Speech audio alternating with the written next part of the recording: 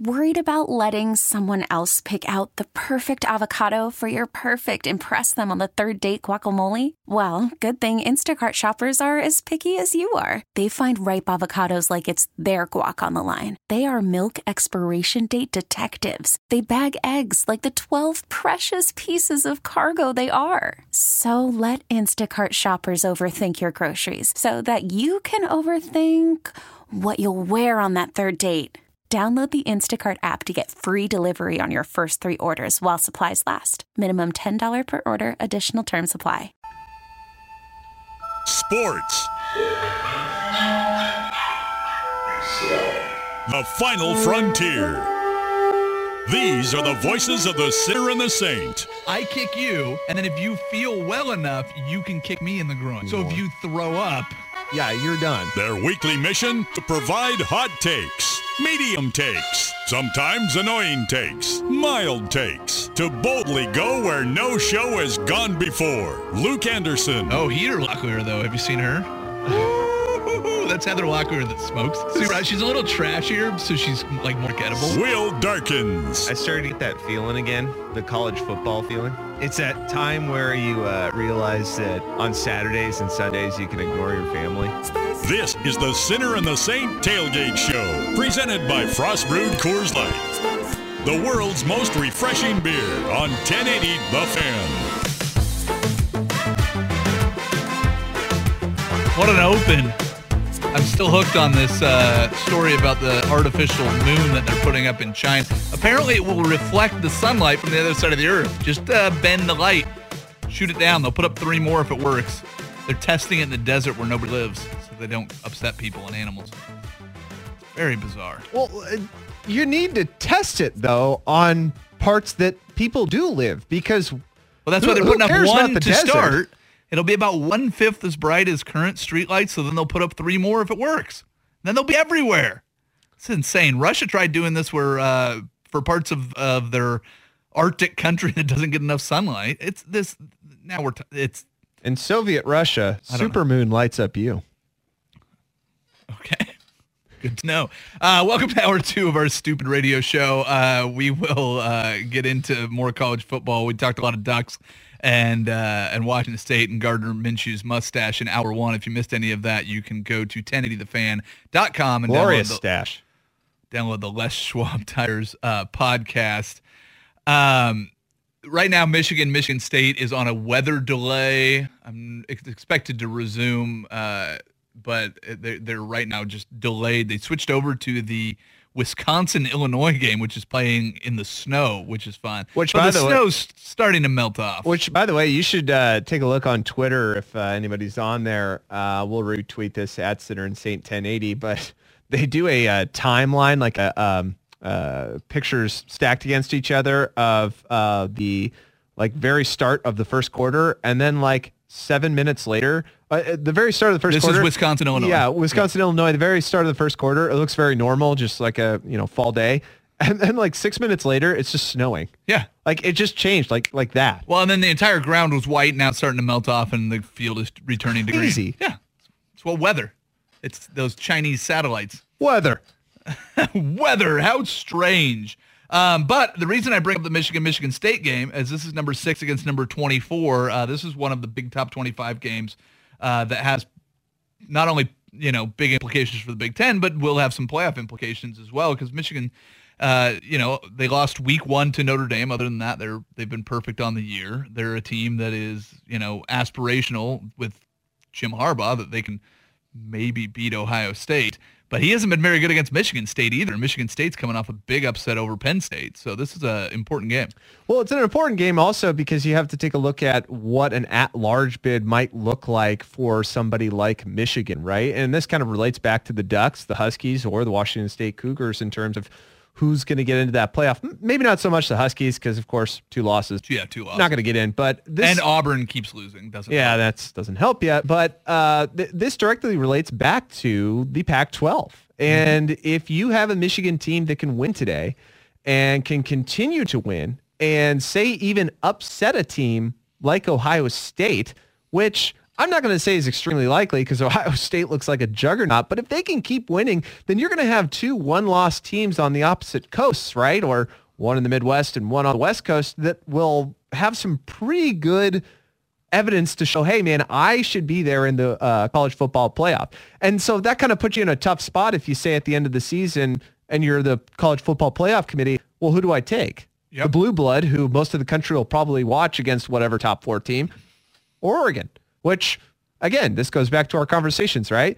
Are they back in the Chip Kelly era enough to garner national interest for a playoff bid? I don't know. Well, and if you look at it, I mean, like I said, the thing that Oregon has going for them, they've played 2, they've been the host of game day, and now they're playing in a second game that's a game day location in Pullman. So once in Eugene, once in Pullman, and then you look at the attention that Justin Herbert's getting from NFL scouts. So it does make Oregon appealing, and all the groundwork that they've laid. So whether or not they're back or not, we can continue to debate. But Michigan plays Michigan State today. Next week, Penn State, and then the final week of the season on the 24th of November, they have Ohio State. So there's a long way to go. Yeah. But they need to keep, taking on these challenges. And Michigan State, I still think there's a big element to this that has to do with Jim Harbaugh and how he's performed against the school's 2 biggest rivals. I think this is an important game for him. I mean, he's an alum, so maybe he doesn't get on the hot seat, but he needs to start producing against the school's biggest rivals, and that's Michigan State and Ohio State. And he's got, 1 win in 6 games against those 2 schools? And what's really interesting, and at least just kind of trying to go back to Michigan here, so this is kind of Jim Harbaugh's prove-it year, right? Yep. It really is, because if Harbaugh doesn't at least get out of this thing with just 2 losses, he could easily be in the hot seat. And there's a lot of donors in Michigan and Ann Arbor that will want to kick him out and look at somebody else. Yeah. And we have an account executive here, Carla Forsythe, whose son, Alex, got recruited by Michigan. And he plays for Oregon. Yeah, now he plays for Oregon. He's an offensive line. I think he's either second string or he might be making his way into the starting lineup. He plays. Does he? Yeah. Oh, well, good job. Way to do your research. Hey, thank you. I mean, you didn't even have to leave the building to. No, I didn't. But I was actually talking to her about the conversations that she had with Jim Harbaugh when they went on recruiting visits, right? Because, he was a big enough recruit that he would get into rooms with head coaches and they would talk to the family and be personal enough. And she said that she didn't really, didn't care for him too much. She said he seemed really distracted a lot of the time. That, the conversation was about Alex and about his future there, but he didn't seem too invested in what was going on. Now, that could be any number of reasons, right? That could be maybe he didn't consider him a big enough recruit on his board or anything, but I think that's really indicative of what's going on with Jim Harbaugh at Michigan, is that his interests are in so many different directions, doing these recruiting videos with rap stars, doing these kind of weird stunts to try to get attention back to the University of Michigan. It's very indicative of him. And she said it was a really huge sell meeting Cristobal for Alex, because she said that he really related to him really well. And ultimately, that's what caused him to fit to Oregon. So, and you have a former O-lineman versus a, former quarterback too. And yeah. Somebody a crazy man. A lunatic. Yes. Who wears khakis. Told him not to eat chicken and drink more milk. It's a crazy bird. It's a, what did he say? It's a nervous bird. Nervous bird. It's a nervous bird. Which, by the way, I would have thought that Lynch would say that. Oh yeah, Mike Lynch. Yeah. Or Mike Leach. Sorry. Mike Lynch is our guy. Oh, wow, you're on fire. Another game with big playoff implications. Clemson hasn't looked as unstoppable as they did when they had Deshaun Watson, obviously. You win a Heisman Trophy and you play that well. Did he win a Heisman Trophy? No. He didn't. Now I screwed up. See? It's contagious. Everybody's on the board. As good a college quarterback not to win a Heisman Trophy ever. How about that? No? Played for back-to-back national titles, but you've got NC State, who's an undefeated team. Do you see Clemson slipping up at all this year, or do you think they stay perfect? I know a lot of people are picking them as a team that can beat Alabama. I don't know that I see it necessarily. No, not at all. Alabama at this point is just kind of cruising. I mean, your main goal if you're Alabama right now is just to keep Tua healthy. Your defense is still good. It's not as good as years past, but in comparison to Alabama, that's still really good. compared to the rest of the country. But, Clemson, I kind of hope that they do lose against NC State this weekend, because if you watch them on the field, and this dates back to the Syracuse game, they don't look up to snuff. They just don't look talent-wise as up to par as some of the other top teams like Ohio State, like even Notre Dame. So you kind of hope that they lose this week and you have a little bit more of an entertaining, playoff. Last year, it was just abysmal watching those two teams play each other, Clemson and Alabama. Mm-hmm. Right from the very beginning, you knew it wasn't going to be a very good game. No, and again, Deshaun Watson kept them in those two national title games and won one. So that's the big difference maker when Clemson's a very good team, but you need to have that extra playmaker. And they went away from, their senior quarterback to go with a freshman. And in his first game, he got knocked out, literally, and knocked out of the game. And now you have, a team that I think is going to see a little bit more challenges. I hope Alabama gets challenged before it. I'd like to see Ohio State I guess they had a pretty good test against Penn State, but I'd like to see these teams get challenged and see how they do it, because really I think as a college football fan, everybody's rooting for a playoff where you can finally get 3 really competitive games, and I don't know that we've seen that yet. So however the committee does it, you just hope these teams can compete against one another. I don't know, man. Last year's Rose Bowl almost made up for everything. That was like one of my favorite college football games to watch. It was so exciting. Yeah. Every part of it, Mayfield's reverse pass, the overtime. Baker Mayfield's absolutely electric. And thrilling. Well, and he's an absolute blast to watch. Hey, let's come back and talk a little bit of NFL. As we get more into the season, we start to understand a little bit more of these teams. We'll dive back into some Blazers talk and a little college football at the end, make some picks. You listen to the Sinner and the Saint on Portland Sports Leader, 1080 The Fan. Of the song. It's pretty good. So the reason I'm playing this, and I'm not going to play the song for you because it's 2 minutes long, but you need to go on to the interwebs and find the parody of I Believe I Can Fly about Eli Manning. I believe in Eli. Oh. It is a montage of him throwing interception after interception, pick six after pick six, to a couple guys singing I Believe in Eli. We'll find it and we'll throw it out on our Twitter at SinnerSaint1080 and 1080 The Fan. At 1080 The Fan. So we'll put those out so you guys can go and see that. But definitely worth looking. But I did want to bring up Eli, and that's so we can talk about very quickly about Odell Beckham Jr. Did you see his comments about why he cramps up so much? Yeah, he hates water. He doesn't prefer water. I don't really like water. I'm working on it. Well, he said, I don't like water. That's why I prefer IV. Yeah. He prefers to get an IV over drinking water. How much do you have to hate water to prefer somebody jabbing you in the arm with a needle? How many baseball games did your parents have to miss when you were a kid that you were this starving for attention as an adult? Really, at first I thought this was just his personality. I was like, I thought he was just kind of eccentric. And I said, okay, this is fun. It's good to have this personality. He's bordering on insufferable at this point. I genuinely believe that. He's kind of insufferable. Well, and it doesn't help that he has the New York media, so he always has a microphone in his face, so he can do two things. He'll always say something dumb, and because he's always talking to the media, he's so comfortable that he doesn't feel bad saying something dumb. No, he doesn't. It's quite amazing. And they suck. They are so bad. I mean, it's not just Eli Manning that's the problem. Eli Manning certainly is the problem. He doesn't have an offensive line to protect him, which when you have a bad quarterback, well, yeah, obviously. But man, that guy can't throw past 15 yards. Like, it's a real problem. And Saquon Barkley, I mean, geez, if I was the Giants right now, I'd fake an injury and get that guy on IR. Like, don't just waste. Protect him. Oh my gosh, don't waste this awesome talent on a really bad year when you know you're going to be the worst team in the league and you know you're going to jet right up to the top of the draft board and pick somebody like Justin Herbert or hopefully Minshew. Gardner Minshew. Going number 1 overall. I don't see that, but you know what? I could be wrong. The other story from the NFL that I thought was interesting, we always look at, coaches and whether they're underrated, overrated. We've done it with Mike McCarthy and Andy Reid. It's like, how good are these guys? There's the idea that the NFL gets the best coaches in the world just gets disproved. And some guys, no matter how incompetent they appear to be, just seem to keep getting jobs.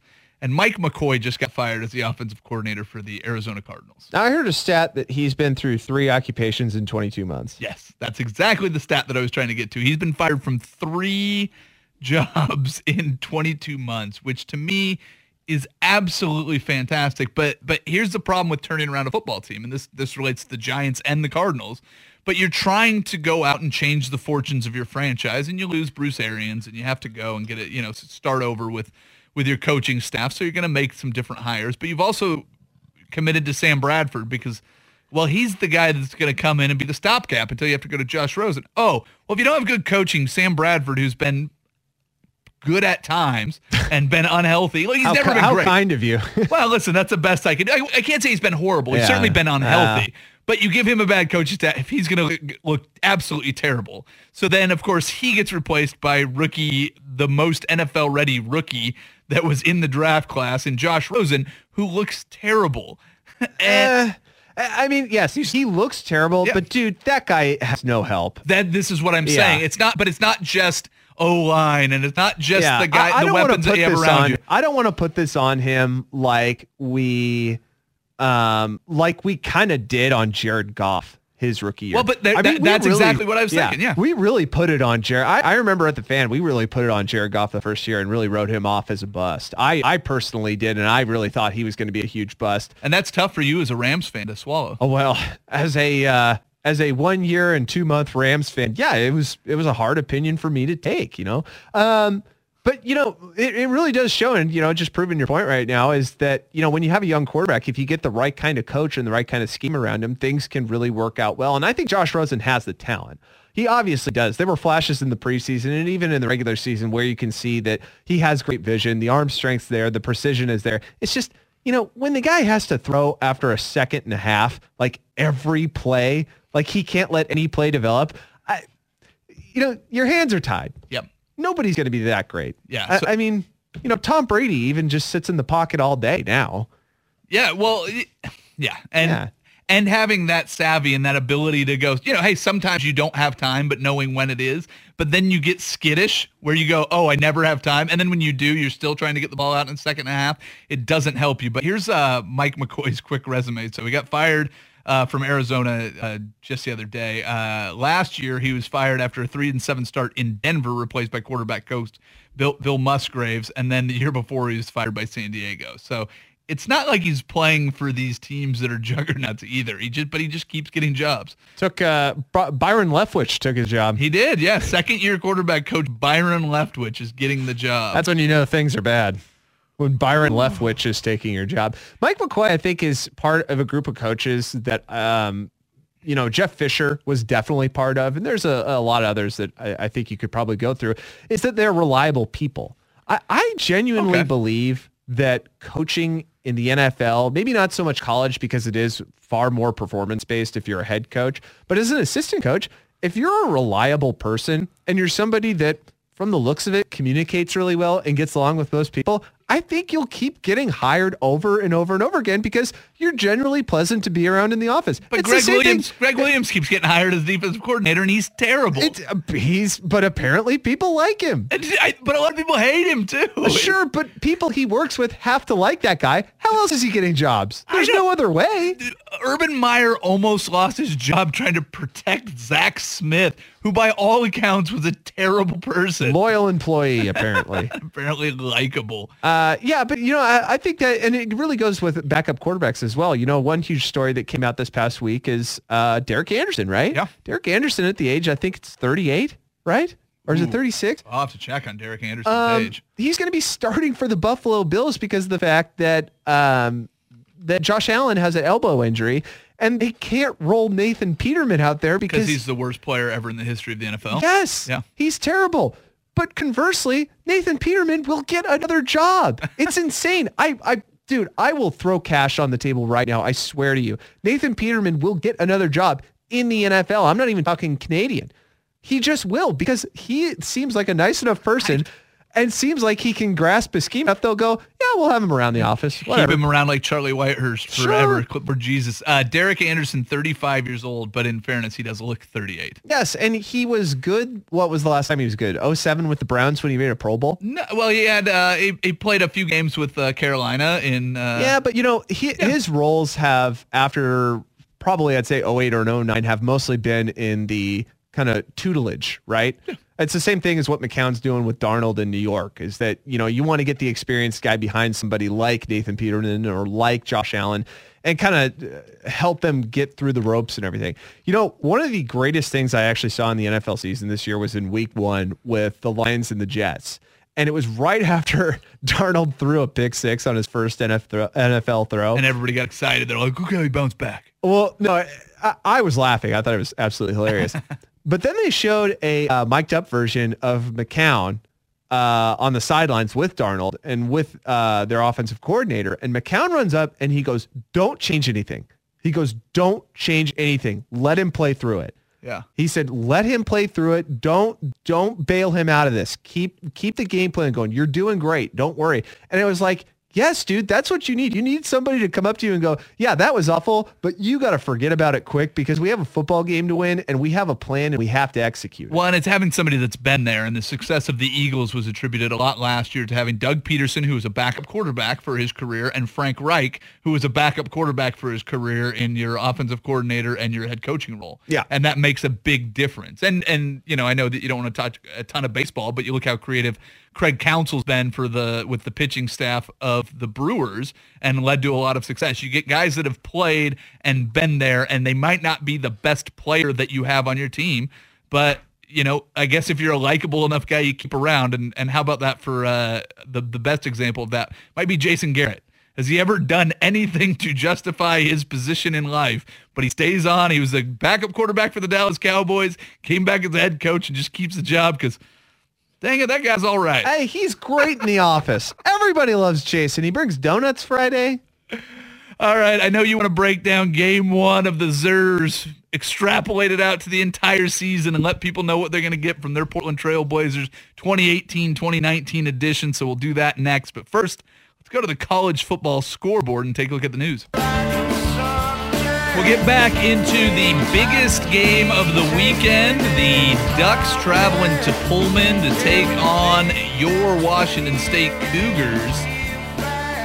As a Beaver fan, you were saying you're a little upset that you're not going to be able to be there. That's quite the environment out there. Let me tell you something, man. At the Palouse is a trap game for most teams, or at least it was back when I was playing, because you go up there and, like I said earlier in the show, it's desolate, man. There's nothing else but that town, and then anything in a 100-mile radius is desolate mountains. Yeah, but trees. Today the 100-mile radius is the crowd that came in. I mean, there's probably 4 times as many people in Pullman that Martin Stadium will allow. So should be an interesting one. But I did want to get at least your quick thoughts. And I know that one game does not make a whole lot of room to evaluate, but anything that you picked up from game 1 for the Blazers that you found interesting, or that's going to give you any hope that this team is anything better than an okay team in the Western Conference?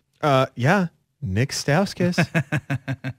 I was listening to PTI, the PTI podcast. I think it was Thursday. Listening to it, and Mike Wilbon was convinced that this team can compete in the West. He said that this is actually a squad, and I thought, okay, you're just kind of blustering up an opinion because you guys are going to talk about LeBron, for the next 365 days until we get to this moment again. But I would tend to agree that there are some signs, there are some signals here that this is a team that's far more filled out than in the past. Love the move of Evan Turner coming off the bench. At first, when I saw that Jake Layman was playing, I kind of freaked out a little bit. Well, but that was also in place of Mo Harkless, too. Sure, it was. I saw Mo got a couple of minutes, too, but I love the rotation, man. Stauskas looks great. We'll have to see as the season goes on if he can, continue that type of shooting when teams actually game plan around him. But, I mean, dude, they look good. They look like a very solid, good team. One of the things that was so difficult for the Blazers the past couple of years is the fact that once Dame is out, you have somebody like CJ that's pretty much controlling the offense and taking the ball up. And it's not like he really runs an offense. It's just an ISO thing. Now that you got players like Stauskas and you got guys like Evan Turner coming off the bench that are going to be able to play with CJ in those minutes, you're going to stay relevant offensively in a game. Well, it's funny because I've been trying to convince you of this for, since Evan Turner came into the Blazers organization, is that they haven't necessarily been using him, I think, in the most efficient manner. They have him out there with Dame and CJ, and what Evan Turner does well is he's a good ball handler, he's a good passer, but he scores in the post and the mid-range, which is almost extinct in the NBA, and it's hard to find your position when you're playing with two guys that ISO as much as Dame and CJ do. Yeah. And so they moved him into that backup point guard role, essentially, is what he's doing. Point forward, yeah. Well, but I mean, he's handling the ball up, but you've also got, Seth Curry in there who looked competent. Looked okay. Yeah. He looked, I think he got, he got the raw deal on a couple. I remember there's a corner three that he stepped out of bounds in the first quarter. But you're right. There was something there. There just seems to be something there that, we can't really put our finger on it definitely, but we know that this team is going to be better all the way around from last year. Well, here's what I think that you got to was after last year, I think you got a pretty large dose of humble pie for a couple guys. Nurk primarily. Yeah. But I think CJ as well. And I think CJ thought that he's Dame 2.0, and when Dame leaves, he does the same thing that he does. And then moving him into, hey, listen, you're the sidekick. We need you to do that role as good as you can. Forget about everything else. You don't need to be Damian Lillard to be successful. We need you to be the number two because you need a guy that you can rely on as a scorer night in and night out. And sometimes when Dame would have an off night, I think CJ pressed too hard to think he had to do everything by himself. Yeah. I said this earlier, but you're not going to get 55 points every night from your bench. And you're not going to have to because Dame and CJ are going to have their nights. But the Lakers starters beat the Blazers starters.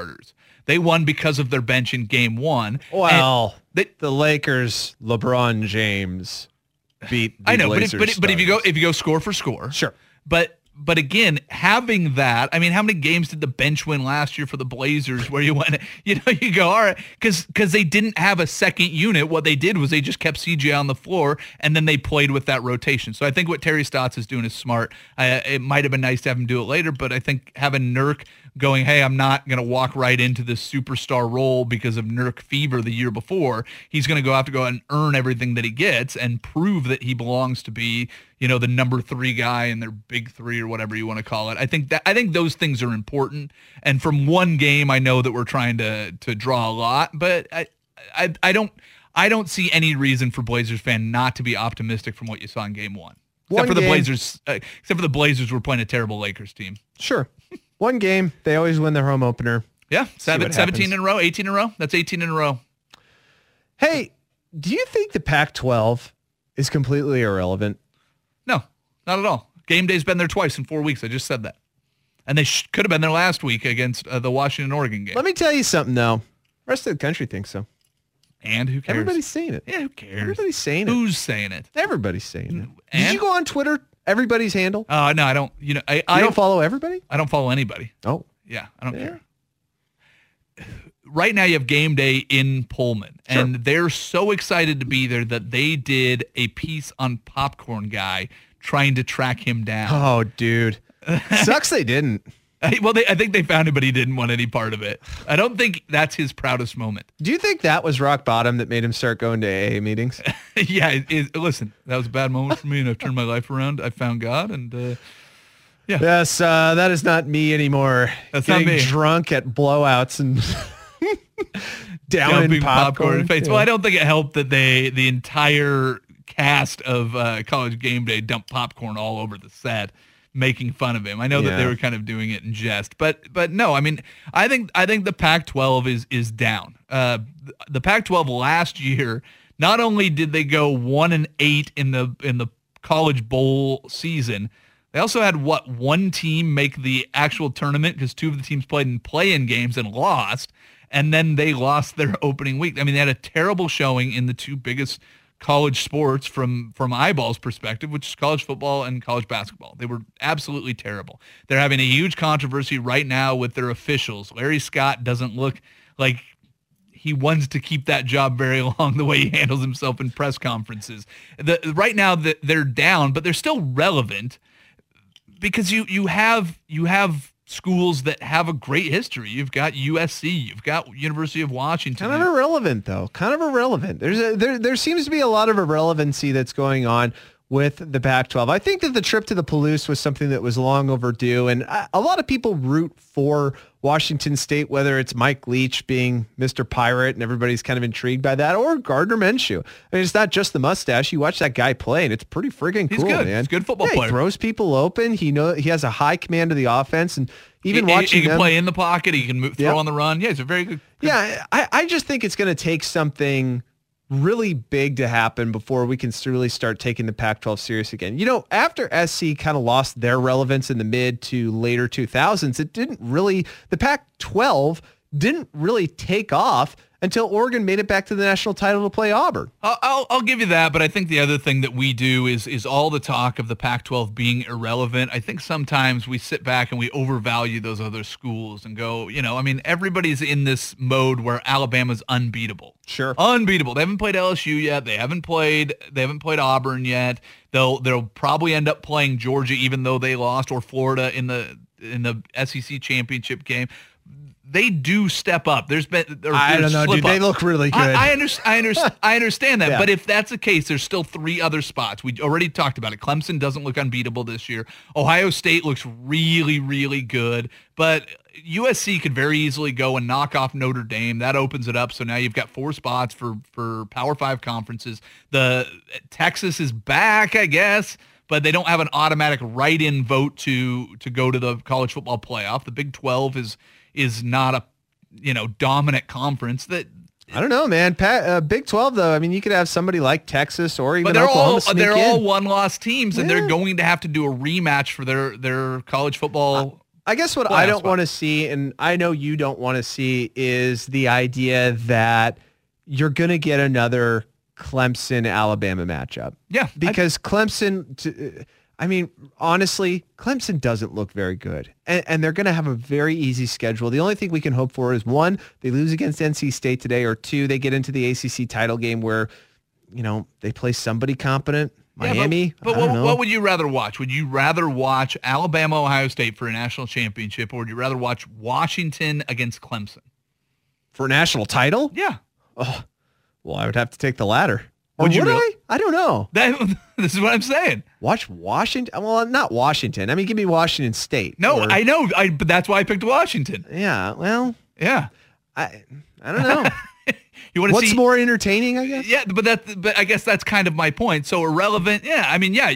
If Oregon or Washington State, or if Washington was just a juggernaut that rolled through, if they went and just housed Auburn at the beginning of the year and were running through the Pac-12, you'd be like, I can't wait for them to take on this big monster. But what happens in college football is when you have parity in one area, so whether it's the SEC West or the Pac-12 North or whatever it is, those teams kind of beat each other up, and that's where this system becomes so flawed, where you only have 4 spots. And part of me roots for a Pac-12 team to get in. Part of me roots for chaos, where they end up putting in Notre Dame and 2 SEC schools, and then they piss off enough people that they have to look at actually expanding the playoffs. So I kind of go back and forth. Yeah, it'd be great to see the Pac-12, but I'd also like to see a big mess where they just put in 4 schools from the SEC, and everybody gets so mad and throws their arms up that they have to do something about the way the format is now. Sneaky good game to pick, which we'll do next.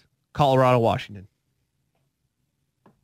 Just finish the tease, finish the thing. Now close it out, and we'll go to break. Coming up next, right here on Portland Sports Leader, 1080 The Fan. Good job. What do you think of when you see Gardner Minshew's mustache? This song. We're going to see him with a big 70s collar. Oh, yeah. Yeah. Throws you back to an earlier time. He looks like an extra from Boogie Nights. Yeah, I can see that. Should have been a star. He might be, man. I'm serious. That guy could be sneaky draft pick. Round 2. Yeah. Oh, I don't know if he's a second round, but hey, listen, if he's telling you, the height of quarterbacks doesn't mean as much as it did a couple years back. No, I get that, but you would think you'd start hearing the buzz now, but even if you go as a 4th, 5th, 6th round pick, it doesn't mean you won't end up being a player in the NFL. I mean, Tony Romo was what, 6th, 7th round pick. Tom Brady, obviously, we know that story. I mean, guys show up, and if you can play, you'll get the job. And if you go out there and you don't throw 5 interceptions in the first half of the first game that you play, you'll get another shot. Oh, wait, even if you do that, you'll get another shot. But you got to be a nice guy. Yeah, well, you need to be a guy, a good locker room guy and a good in the film room and do all the right things. But again, like I said earlier, when Gardner Minshew came in, one of the most impressive things a lot of people in Washington State have said is his leadership, coming in and playing with guys that have been there 3-4 years and just going, all right, guys, follow me. Let's go play some football. With that in mind, let's pick some football games. Let's go play. Well, let's look at the Pac-12. The Pac-12. What do you think of the 12:30 start time? There's some debate around the office this week. People saying that's the best time to start a college football game. 12:30. For what? For a football game. Is that the best time to start a game? Sure. You don't I don't care? know. I like early games. I do enjoy early games because you can kind of do other stuff and listen to it on the radio. Oh, I meant as a player. You played college football. Oh, as a player. Oh, well, that's a whole thing.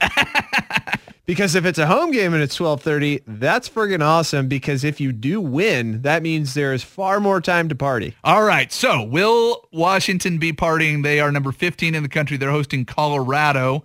Washington's a 17-point favorite in Seattle. You have to think... Yeah, they'll win. Sounds confident. Well, I only say that because I think they have more talent than Colorado. Now, the factor that everybody's going to be talking about with this is the letdown game, right? Is the fact that you just experienced probably one of the most heartbreaking losses you've had in a couple seasons. I mean, really, the college football playoff, that really wasn't a heartbreaking loss. It was just... After about the first half, you go, yeah, Washington's going to lose. Dude, these guys are good. Yeah. You see this Alabama team? Where'd they come from? Yeah. But for Washington, you got to stay focused and you got to realize that, your season isn't completely ruined, right? You have the opportunity to play for an at-large bowl during New Year's Day. You're not going to make it to the playoff. I don't even think you were going to make it to the playoff anyway, even if you had beaten Oregon and just lost to Auburn. So, you got to go out there. You got to be tough and you got to let Jake Browning try to make some plays. The Colorado defensive line is pretty stout, so Myles Gaskin is going to probably not get too many. Is he playing? I don't know. He's got the shoulder, and then the number 2 back is out. See, here's the difficult thing for me is that, you talk about the fall apart. Washington can't afford a letdown game. They're still in the running for the Pac-12 North. They can still play for a Pac-12 title. Yeah, maybe the college football playoff is out of... A couple things would have to happen. But things have to happen anyways. That's the way college football goes, and I think that they have a guy that will get the team refocused, and that's Chris Peterson. So that's the edge that I give them, is they have more talent, they have better coaching, and they're playing at home. So all those 3 things add up to me to a Washington win today. Cal at Oregon State down in Corvallis, 1 o'clock kick on the Pac-12 network. Is this the Pac-12 win that you kind of circle if you're a Beav? And you are. We have a Pac-12 win we've circled? I don't know. I wasn't aware of that. Did you? No. No, Cal is favored by 7, by the way. Yeah, and I'll take Cal, obviously. Obviously. Yeah, obviously. Oregon State, the Washington State game was encouraging. The first half was extremely encouraging. And it's encouraging because you're starting to see these players take to Jonathan Smith's coaching style.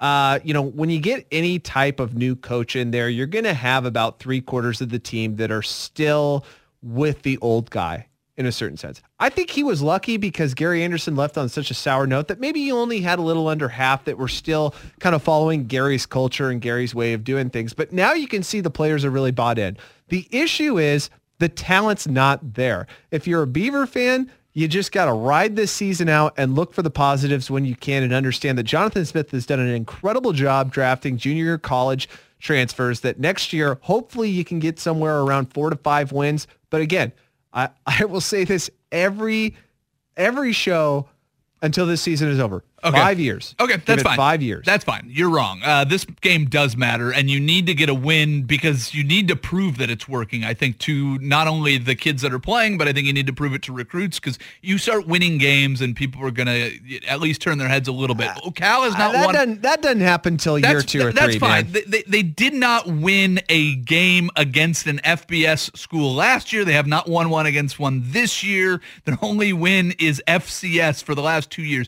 I think they need Pretty this. good. Yeah, a really bad Portland State team last year. But I think they need this win, and I think, if anything, this game means more to Oregon State than it does to Cal. Cal doesn't have a quarterback. I don't think that they have the talent necessarily either. You're in year 2 of the Josh Wilcox transformation where you went from the Bear Raid to a team that's going to be led by their defense. So I think they're in a flex position. I think both of these coaches have a long rope where they're not going to get rid of either of them quickly. So I think Oregon State comes out, and I think their offense is going to get at the strength of this Cal team, which is their defense. And I don't think the Cal offense is elite by any stretch of the imagination. Without a quarterback, I think that gives a little cushion for a defense that needs to improve for Oregon State. I think this comes down to the wire, and I'm going to take the Beavs because screw Cal. Well, good thing you're not putting money on it. No, I'm not doing that. I'm not an idiot. I am not confident. But I think this is a game that you have to win, and I think it means a lot. So then you have, if you're Cal, you're looking at going, man, we can't lose to these guys. And if you play tight and you've got another team that's playing for everything, there you go. There's your win. Let's just dive right into it. This is the biggest game of the week in the Pac-12, one of the biggest games in the country. That's why game day is there. Number 12 Oregon at number 25 Washington State. Both teams are one-loss teams. Ooh. Penei Sewell. Yeah. Penei Sewell, that is going to be one of the most important names heading into this game. It's actually been one of the most important names leading up to this game this week because people understand how important he was on the offensive line, protecting Justin Herbert. Again, I'm going to reiterate, Washington State's pass rush is a lot better than it's been in the past. You're going to see a team that is so effing hyped up, man.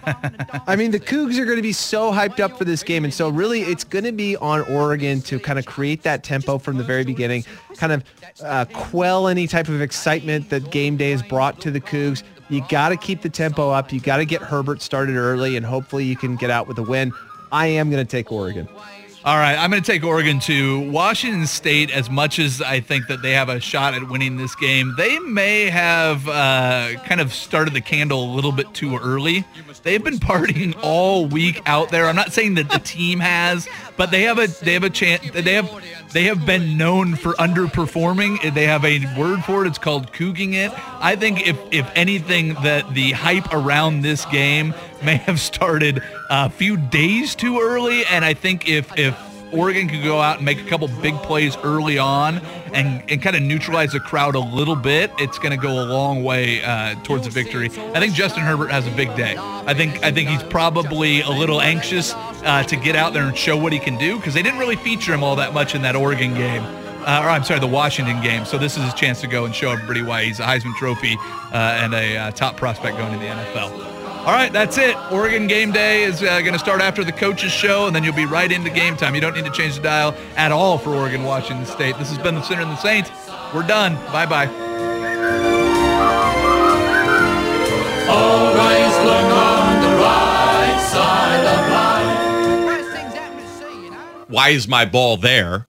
Hey, Rob Bradford here. I have set out on a mission with my good friends at FanDuel to prove what I have known for some time. Baseball isn't boring. Now I have a daily podcast to prove it with some of the most notable people in the baseball world, screaming baseball isn't boring from the mountaintops, or at least agreeing to come on our show. Players, managers, GMs, and yes, even the commissioner of baseball, Rob Manfred. It has been a constant wave of baseball's most powerful voices. So join the revolution. Subscribe and soak in Baseball Isn't Boring. Listen on your Odyssey app or wherever you get your podcasts. You'll be glad you did.